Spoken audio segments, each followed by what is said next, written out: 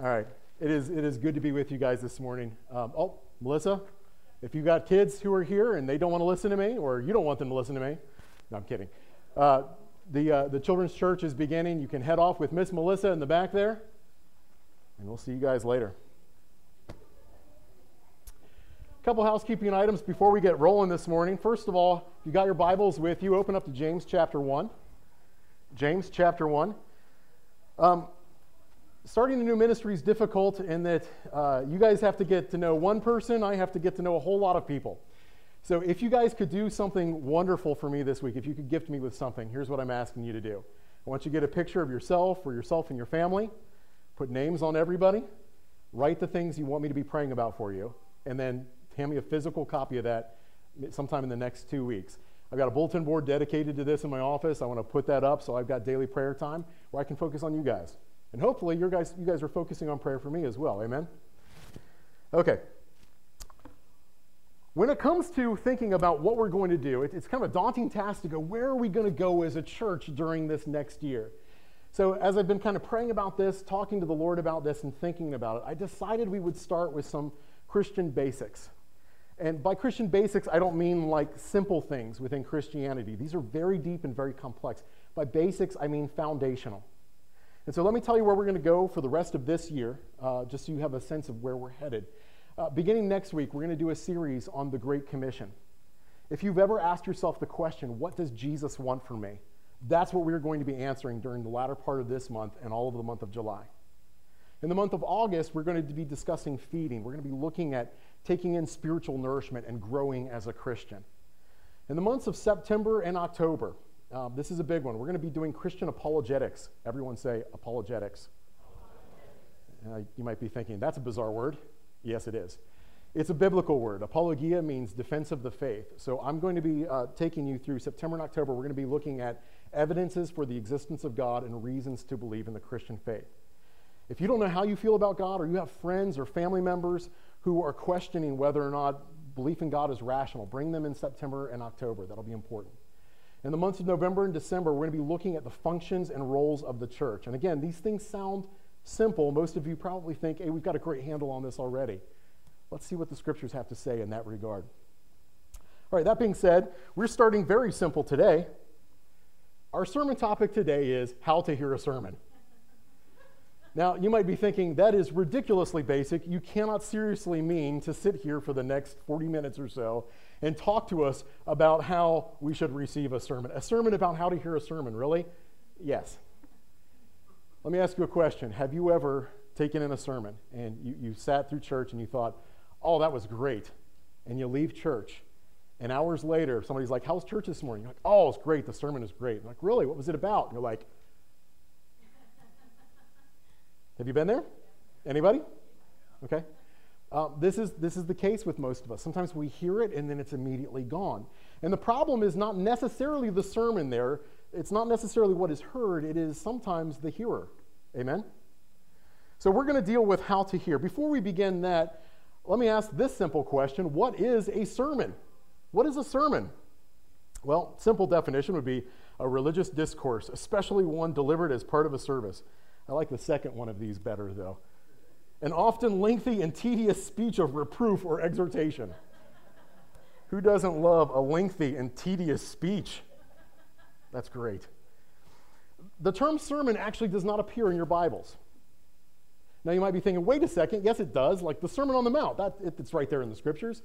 That's one of your Bible headings. That's actually added later. That wasn't in the original manuscripts.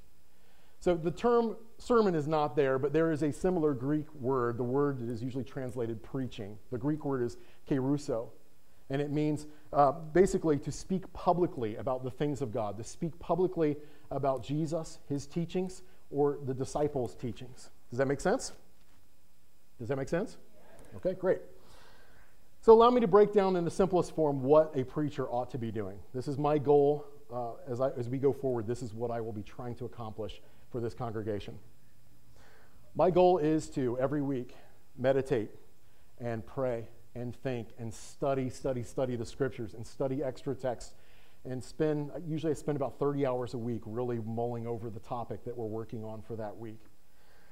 My goal is not so much to embellish what I think I know. My goal, my directive is to find out what Jesus has said and what the scriptures say about a particular topic. Through just explicitly as it's spoken in the scriptures and also implicitly as it's spoken about in the biblical narratives. My goal for us as we get together every week is not that you come here and hear what Ben knows. My desire is that you come here and we go before the Lord and see what he has taught. Amen? So that's my role. What's yours? Let's talk about how to listen.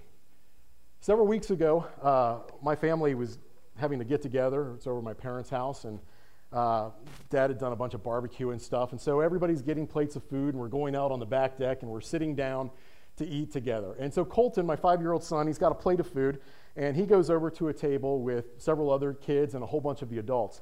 And he sits down at the table, and he sets his plate down, and he goes, "I smell women." And everybody just kind of stops and stares. "What?" And he sniffs again. "I smell women." And my brother's like laughing, and like everybody's bug-eyed looking at him like, "What are you talking about?" And he points to one of the plates wherein sits a slice of lemon, and he says, "I smell women." Colton cannot yet say his L's. How do you listen? Do you try to hear the worst? Are you looking for offense? Are you looking for some reason to dislike what you're hearing? Or do you listen with charity? Is your desire to take in something that is good, that is spiritually nourishing? James chapter 1. If you guys have read your Bibles for any length of time, you know that James speaks about taming the tongue and controlling what we say. But did you also know that James speaks about how to listen well? This is why we're going to be using this as the crux of our sermon today. James chapter 1, we'll be looking at verse 19 forward. So we'll be doing 19 and 20 in just a moment. Do you have your Bibles with you? Yes? If you don't yet have your Bibles with you, guys, bring a physical Bible every week. Physical Bible, an actual one, not your digital ones necessarily. It's okay if you use those too, but a physical Bible. I want you to have pen ready, pencil ready, underline, write in the margins, ask questions, sharpen the swords. There's no sound as sweet for a minister, a preacher, or a teacher than to hear the flipping of pages every time a sermon reference is made. So can you do that every week? Can you guys do that every week? Good, okay. These are not rhetorical questions. Sometimes I expect answers. Close your eyes for just a moment. Close your eyes for just a moment. I want you to listen to this passage, and I want you to think about our world, and I want you to think about whether this describes our world. Close your eyes. I'm serious. Close your eyes. Some of you guys are still staring at me. Understand this, my beloved brothers and sisters. Let everyone be quick to hear, a careful, thoughtful listener, slow to speak, a speaker of carefully chosen words, and slow to anger, that is patient, reflective, forgiving. For the resentful, deep-seated anger of man does not produce the righteousness of God, the standard of behavior which he requires from us. Open your eyes. Would you say that describes our culture well?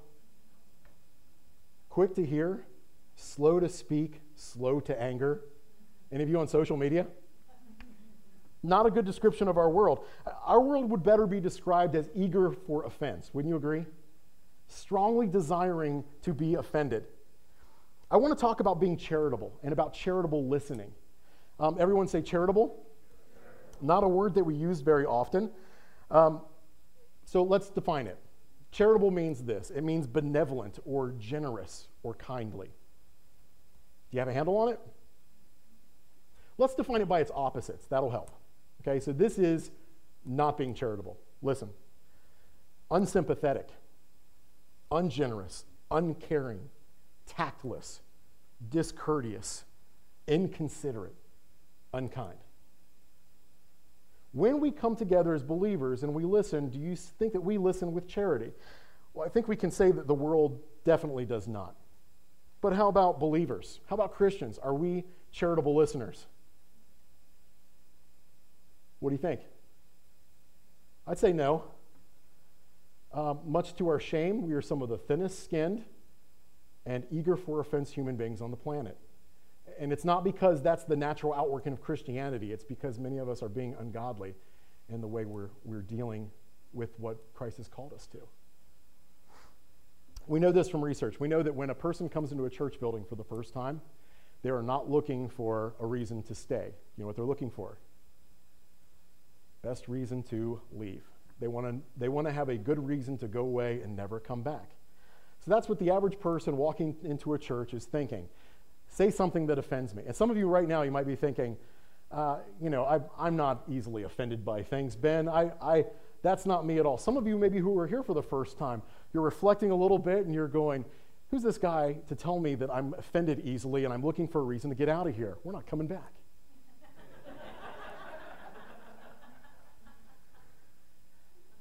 We are eager for offense. Now, I want to offer you a guarantee about what's going to happen as I preach moving forward. I can guarantee you that I will offend you at some point during my ministry and preaching here at this church.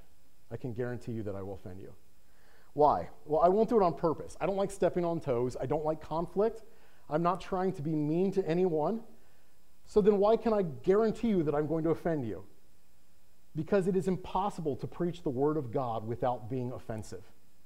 It is impossible to say what Jesus said without it convicting people and making people feel a little bit uncomfortable.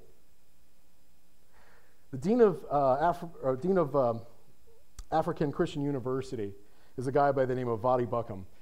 He teaches in Zambia. He's a former preacher. He's a really cool guy. He's also like a jiu-jitsu expert, and he's also got an amazingly cool beard. Vadi Buckman, in a recent sermon, he used the term sodomite when describing a homosexual. So he was discussing this. He used the term sodomite. And as he said it, I cringed. I was like, oh, you can't say that. You can't use that word. Don't you know that's offensive to people? Nobody wants to hear that. And as a few minutes went on in the sermon, Dr. Buckham says, some of you are still offended that I used the term sodomite. I did that intentionally. He says, the reason you felt uncomfortable with that word is you've been jammed. The culture, that is, it made you feel bad about invoking certain ideas. You know that term, the term sodomite, is used in the Bible, right? Where are you taking your cues from on what to be offended by? Are you taking it from the scriptures and what God said, or are you taking it from the culture? If nothing in Jesus' teachings is difficult for you, if you can hear the words of Jesus and it doesn't challenge you, it does not call you to reform, it does not cause you to feel like you need to change your life, do you know what you are? You're perfect. Or more likely, you're just not listening. Amen? Listen, friends, Jesus offended people. They didn't crucify him because he was Mr. Rogers. They crucified him because he made people very uncomfortable, powerful people very uncomfortable. Jesus was known as a rock of offense and a stone of stumbling. This is the way he's described by both Paul and Peter in the New Testament. Paul offended people. James offended people. Peter offended people. The apostles and disciples, the early church fathers, and every person of note from that time until this, if they speak the word of the Lord, will offend people. Have you noticed how the prophets in the Old Testament were treated? Was it with kindness? Why is it offensive? Because there's no way to tell somebody that they are wrong without coming across as offensive. And every week that we hear from the word of the Lord, every week, on some level, we are being told that our life is wrong, that there's some way in which we have not been following accurately. Matthew chapter 24, verse 10, Jesus says this. He's talking about the last days.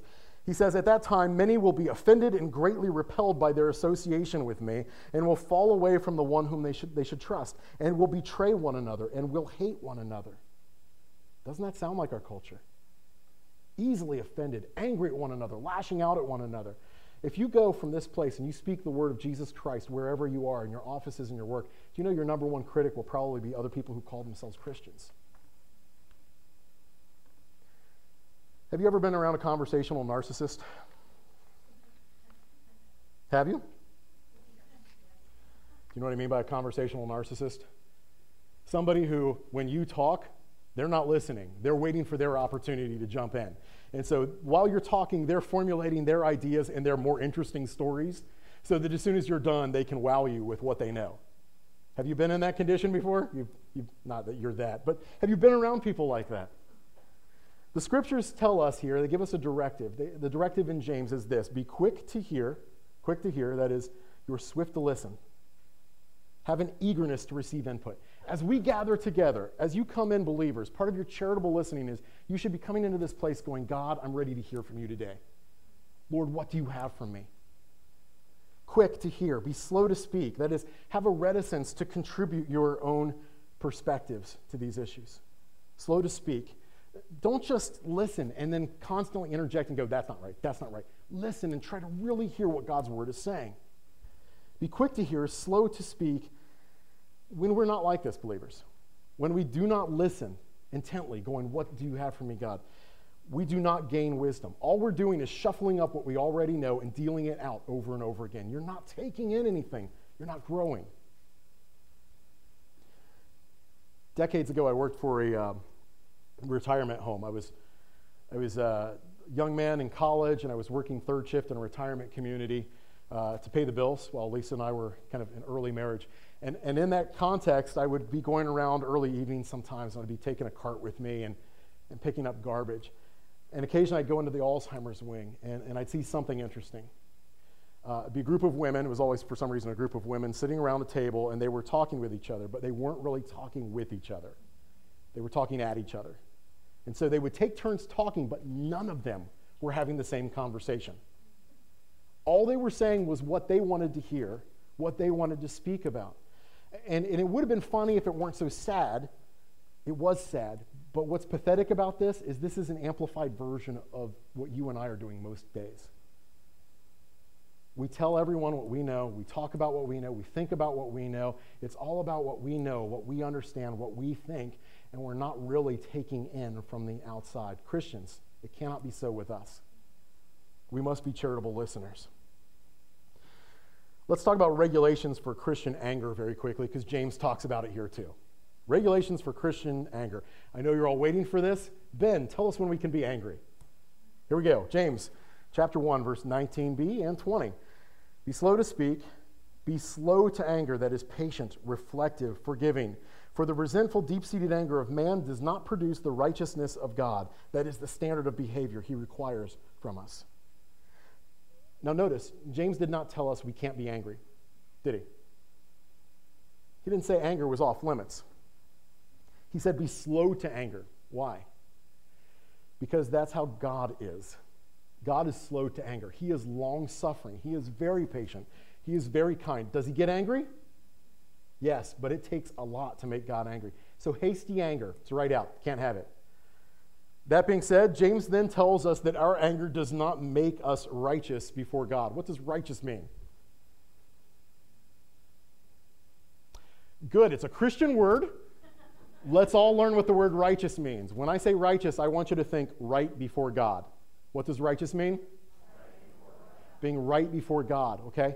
So that God looks at you and he's like, that's my kid. That kid's doing exactly right. That's what I want right there. That is being righteous. And so James says, the anger of man does not produce that. When you get angry, listen, you who are on social media. When you get angry and blow up, God does not look at you and think, good job. You might be getting a like from a lot of other people. You are not getting a like from the Lord Almighty. The anger of man does not accomplish the righteousness of God. As believers, we need to constantly be looking for opportunities to set aside anger. Or better yet, to hand it over to one who has absolute control of these things. If I'm angry, I give it to the Lord who says, I will avenge, I will repay. That's the God I want to hand this to. And you know what's great about that? If I hand my anger over to him, it frees me up to love my enemies, to pray for those who persecute me, to turn the other cheek. Amen?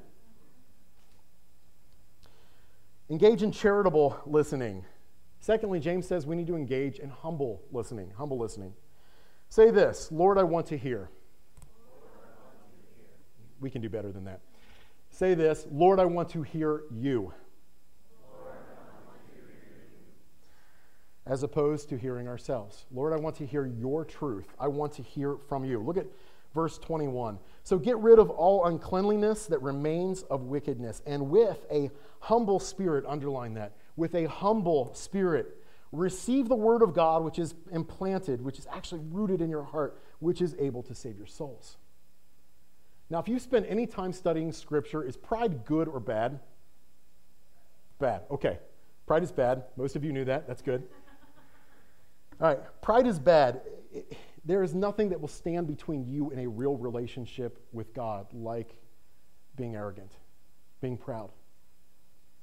Humility is a really big deal in the Christian faith. It's actually impossible to make a conversion without it, because ultimately, to convert to Jesus Christ, you have to say, I am not good enough. I cannot do this on my own. Humility is the very starting point of that relationship. If you've seen our recent videos promoting the next sermon series, you know that I don't take my dignity too terribly seriously. I've been alive for 44 years. I've been in the ministry for 20 years, and I can tell you this, I'm not impressed with myself. I have an uncle, James Mankowski. Some of you guys know James. James has taken on the mantle of what looks like a New Testament apostle in many ways. The guy has foregone marriage, and he's gone to some of the most difficult places in the world. He's served in India, in like some of the most impoverished places in India. He's serving in Vietnam right now. Deep spiritual guy, right? I was sitting with a friend of mine, Todd Jefferson, and he and I were having a dinner with James at one point, and we were kind of gushing about him a little bit, like, man, it's amazing to be in your presence. And he's like, don't even say that. It's like, there's nothing impressive about me. And he took this guy's doing the work like the Apostle Paul, right? And to hear from him and go, there's nothing impressive about me, makes me go, well, if there's nothing impressive about you, there's certainly nothing impressive about me. Have you, like me, looked in the mirror and found what you see wanting? Have you considered yourself and asked this question, God, how can a God like you use a person like me? Let me tell you a profound truth I've discovered. It's precisely in these moments when we stop being impressed with ourselves, when we stop trying to tell other people how great we are, or coach ourselves on how great we are. It's precisely in those moments when we look in the mirror and we see a wretch that God looks at us and goes, that's something I can use. When we are weak, as Paul describes it, when we are weak, he is strong. His power is perfected in our weakness. When you come before the Lord and go, I can't do this, but you can, God is able to take you and do something with it. And it's very much the same when we gather here. When we gather to listen to a sermon, if we're coming in proud and arrogant, if we're going, look, God, what do you have to teach me today? Think about how absurd that would be to say to God. Can we all say this together? God knows more than me. Do you believe that? Is that a controversial statement for you? I would hope that it's not. And yet sometimes when we approach the church, when we approach the word, it's like, wow me if you can. I don't know. This is hard to retain. God knows more than me. Every time we show up as a gathering of believers, we should humbly come before the Lord going, you have something that I don't, and I need that today, Lord. Commit to receive the word. Look at verse 21. So get rid of all uncleanness and all that remains of wickedness, and with a humble spirit, receive the word which is implanted, which is able to save your souls. Receive the word. Receive the word. The most important part of any sermon is the word. What's the most important part of any sermon? The word. Let me give you a difficult, weird teaching. Oh boy, here we go. Something different happens when a believer hears the word than when a non-believer hears it. When you as a Christian, as a disciple of the Christ, hear the word, something happens that does not happen with somebody who is not a follower of the Christ. And it's difficult for some people to understand. It's even difficult for many of us to understand and process within the church. Romans chapter 10, verse 17, Paul says something really interesting to the church at Rome. Listen to the phrasing here. So faith, that is trust in God, faith comes from hearing, and hearing by the word of Christ. Faith comes from hearing, and hearing from the word. Wait a second. Don't I have to hear first before I have the word? Why is he saying that I have the word before I have hearing? Michael Heiser, who's one of my favorite theologians now, says this. He says, if you're reading the word and something looks strange, it's probably important. If you read the word and something looks strange, it's probably important. The phrasing here is that I have this reception of the word, I receive it, and then now I can hear it. I'm able to hear. So you have the word first, then hearing. This might seem odd to you, but you're going to receive the word from God on a regular basis, and you will not get it. You're not going to understand it. Now, I want you to understand it. I want for me to understand it. But I want you to realize that throughout the history of the world, people have received God's word and they haven't gotten it for this reason. Not all of it is even completed yet. Do you know that every time a prophet received the word from God, when they received a word from God, they had to say things, and many of those things that didn't come to pass for hundreds of years, they had no idea what they're talking about.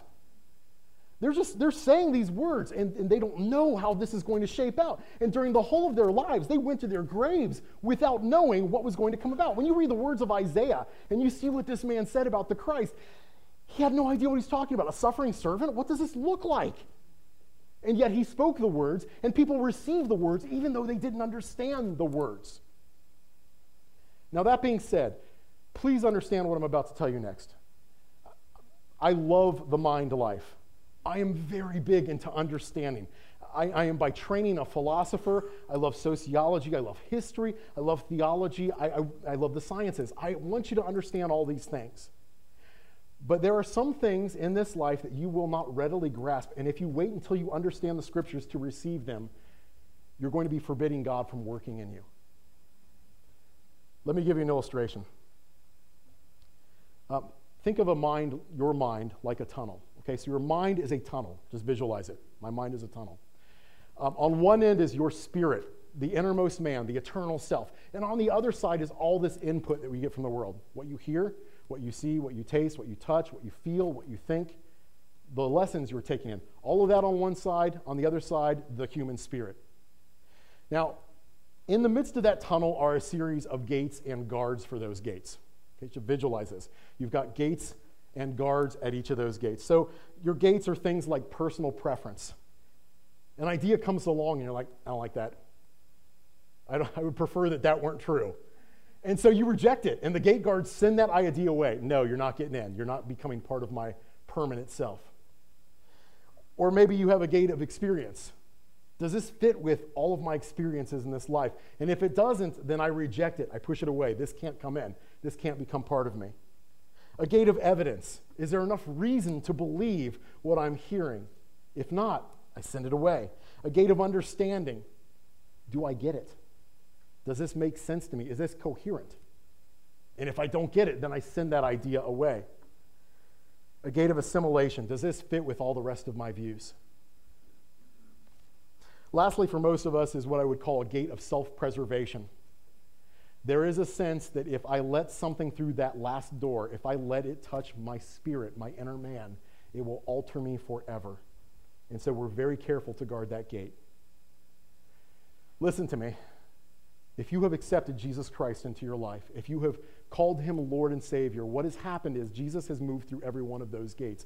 Every obstacle that was before him, your personal preferences, you threw the door open at some stage of the game. Your experiences, you threw the door. Come on in. Come on in, Lord. And you let him through. And it comes all the way to that point where you say, my self-identity, am I willing to let Jesus into that last door? And he knocks and you say, come in. And when he moves into that part of your life, it alters you forever. You become something different. You become dead to self. You're born again. This is the gospel message. And it radically alters every one of the gates and every one of the gatekeepers of your mind. It changes forever who you are. Now imagine, that has happened. If you're a believer, that has happened to you. And imagine the next week you come into church and Jesus says, I've got something for you today. And you're like, get in line, buddy. Let's see some paperwork. And instead of inviting Jesus into the core of our being, where, by the way, God has described in Ephesians 3 that we've basically set up this tabernacle for him in our hearts, instead of inviting him and letting him back into his home, we're going, I don't know if I believe that. That doesn't correspond to evidence again. And so we're making Jesus wait in line at the DMV. When you have accepted Jesus Christ as Lord, when Ben says something, give it all the scrutiny you want, right?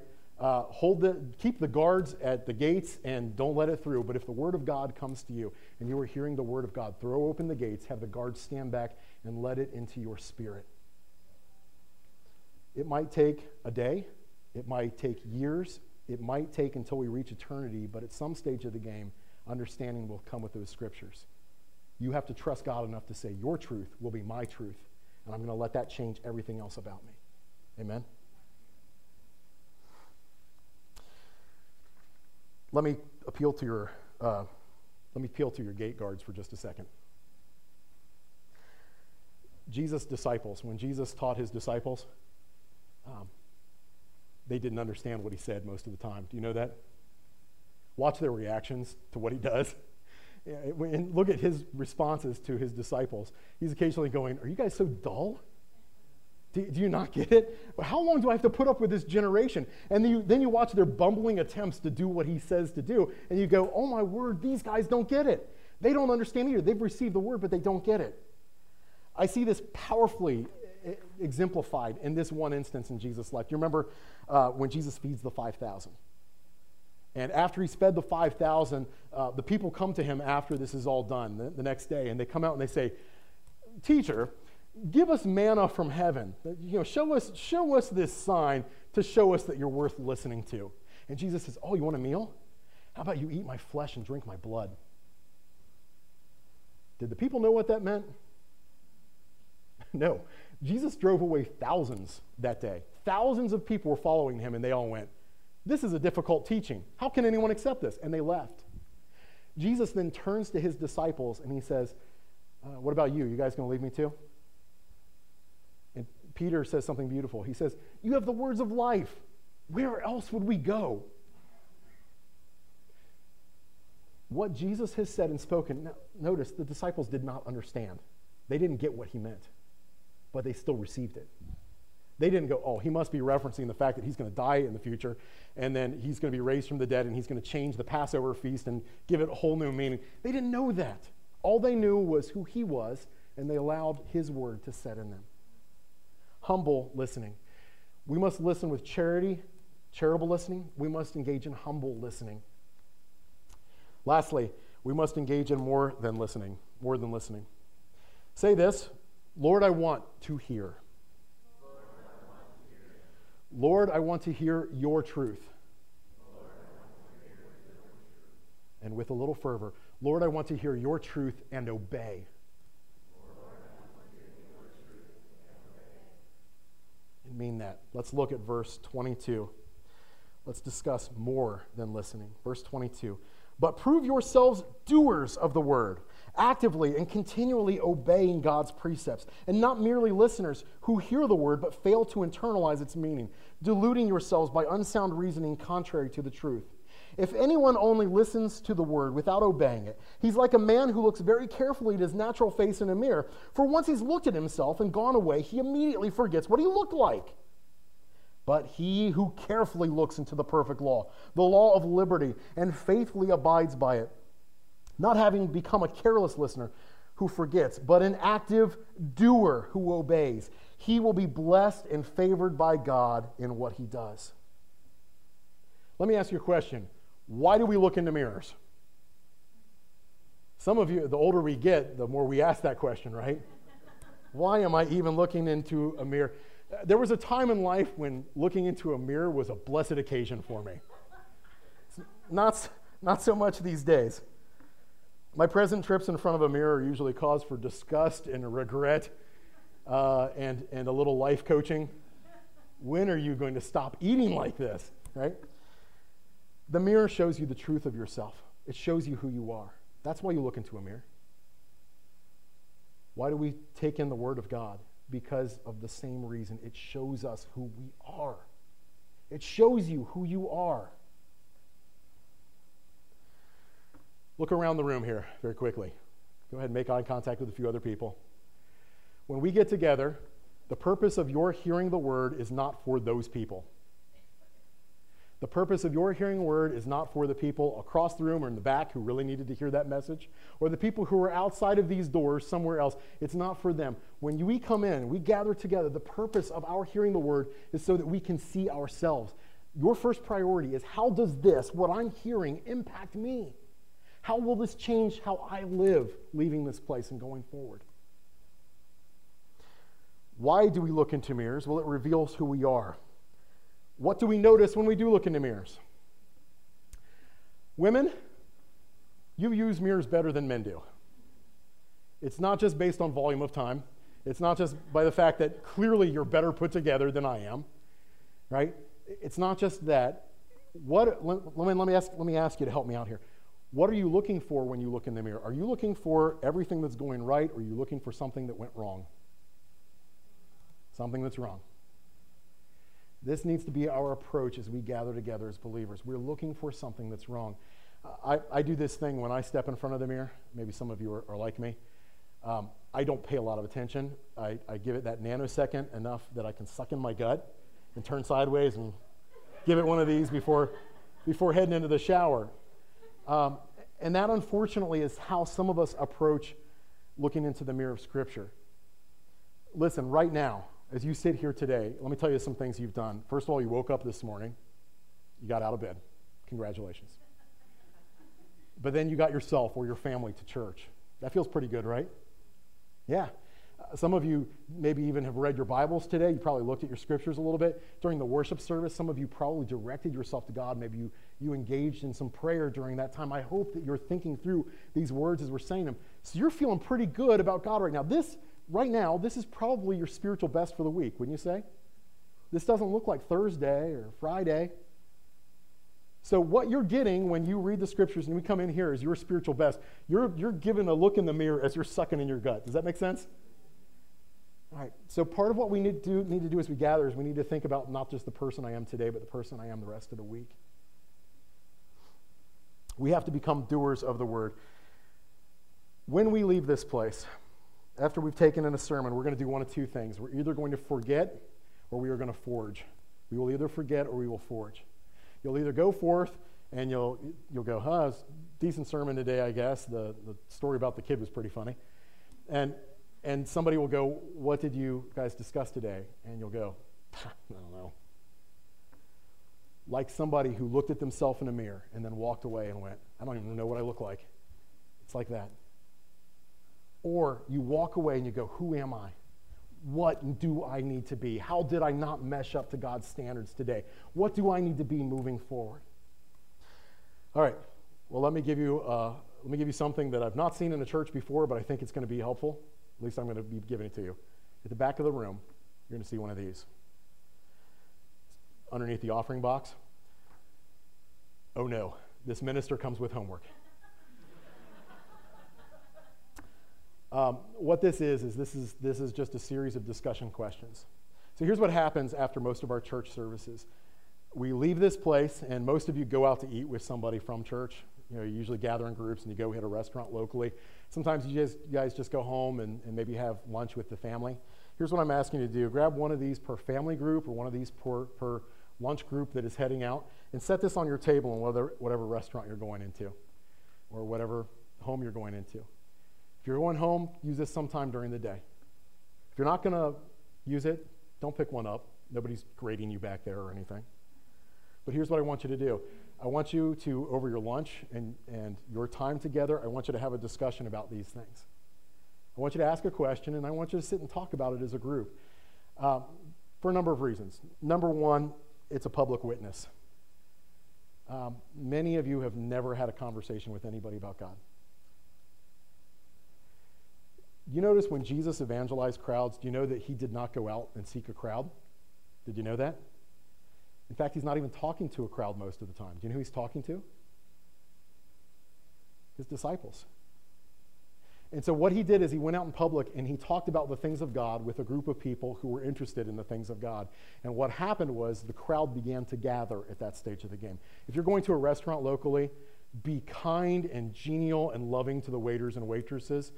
Invest yourselves in their lives, tip well, and then do it again in another week, another 2 weeks, another 3 weeks. Meet people. Let people listen into your conversations. Throw it open to God and just go, Lord, hey, if you want us to say anything for you today, we're just going to be your people in this place. And if you've got somebody who wants to join into this, you bring them on along, Lord. We'd love to have them. This is also going to help you with life application. It's not just what we heard today, but how do we apply this in our lives today. It's also going to help with retention. Here's what I've learned about teenagers, and teenagers are not terribly unlike adults. If you don't say it over and over again, they will not remember. So if you don't say it over and over again, they won't remember. If you don't say it over and over again, they won't remember. Here's what needs to happen. If you guys go forth from this place and you don't say another word or think another thought about this sermon, it'll be gone. And the Lord might not be able to recover it if you have not really given your spirit over to it today. I'm asking you to do this. As we leave this place together, would you just go and think about it a little bit during the day and talk to somebody else about it? If you'll just take one aspect of the sermon that hit you and just speak to somebody about it, the Lord will be able to infuse that into your permanent being. So, listening, it's a discipline. Oh, no. Nuts. That's difficult.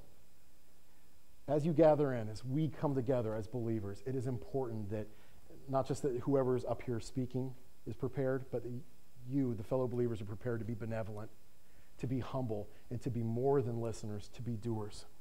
Let's go to our Master in prayer.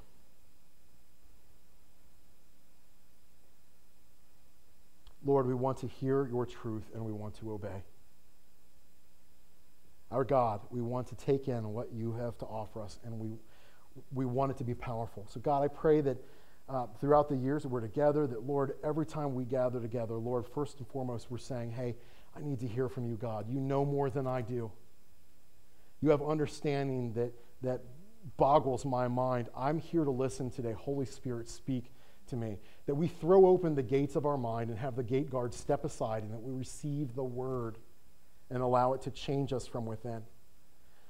Lord, I pray that more than that we become doers. Just as James spoke about, that there were two people who heard, but one forgot because they did not do. Father, that we would go forth from this place and we would seek opportunities to do these things. Help us to be people who abide by your truth. Lord, we love you. Thank you so much for loving us. It's in your most precious name we pray. Amen.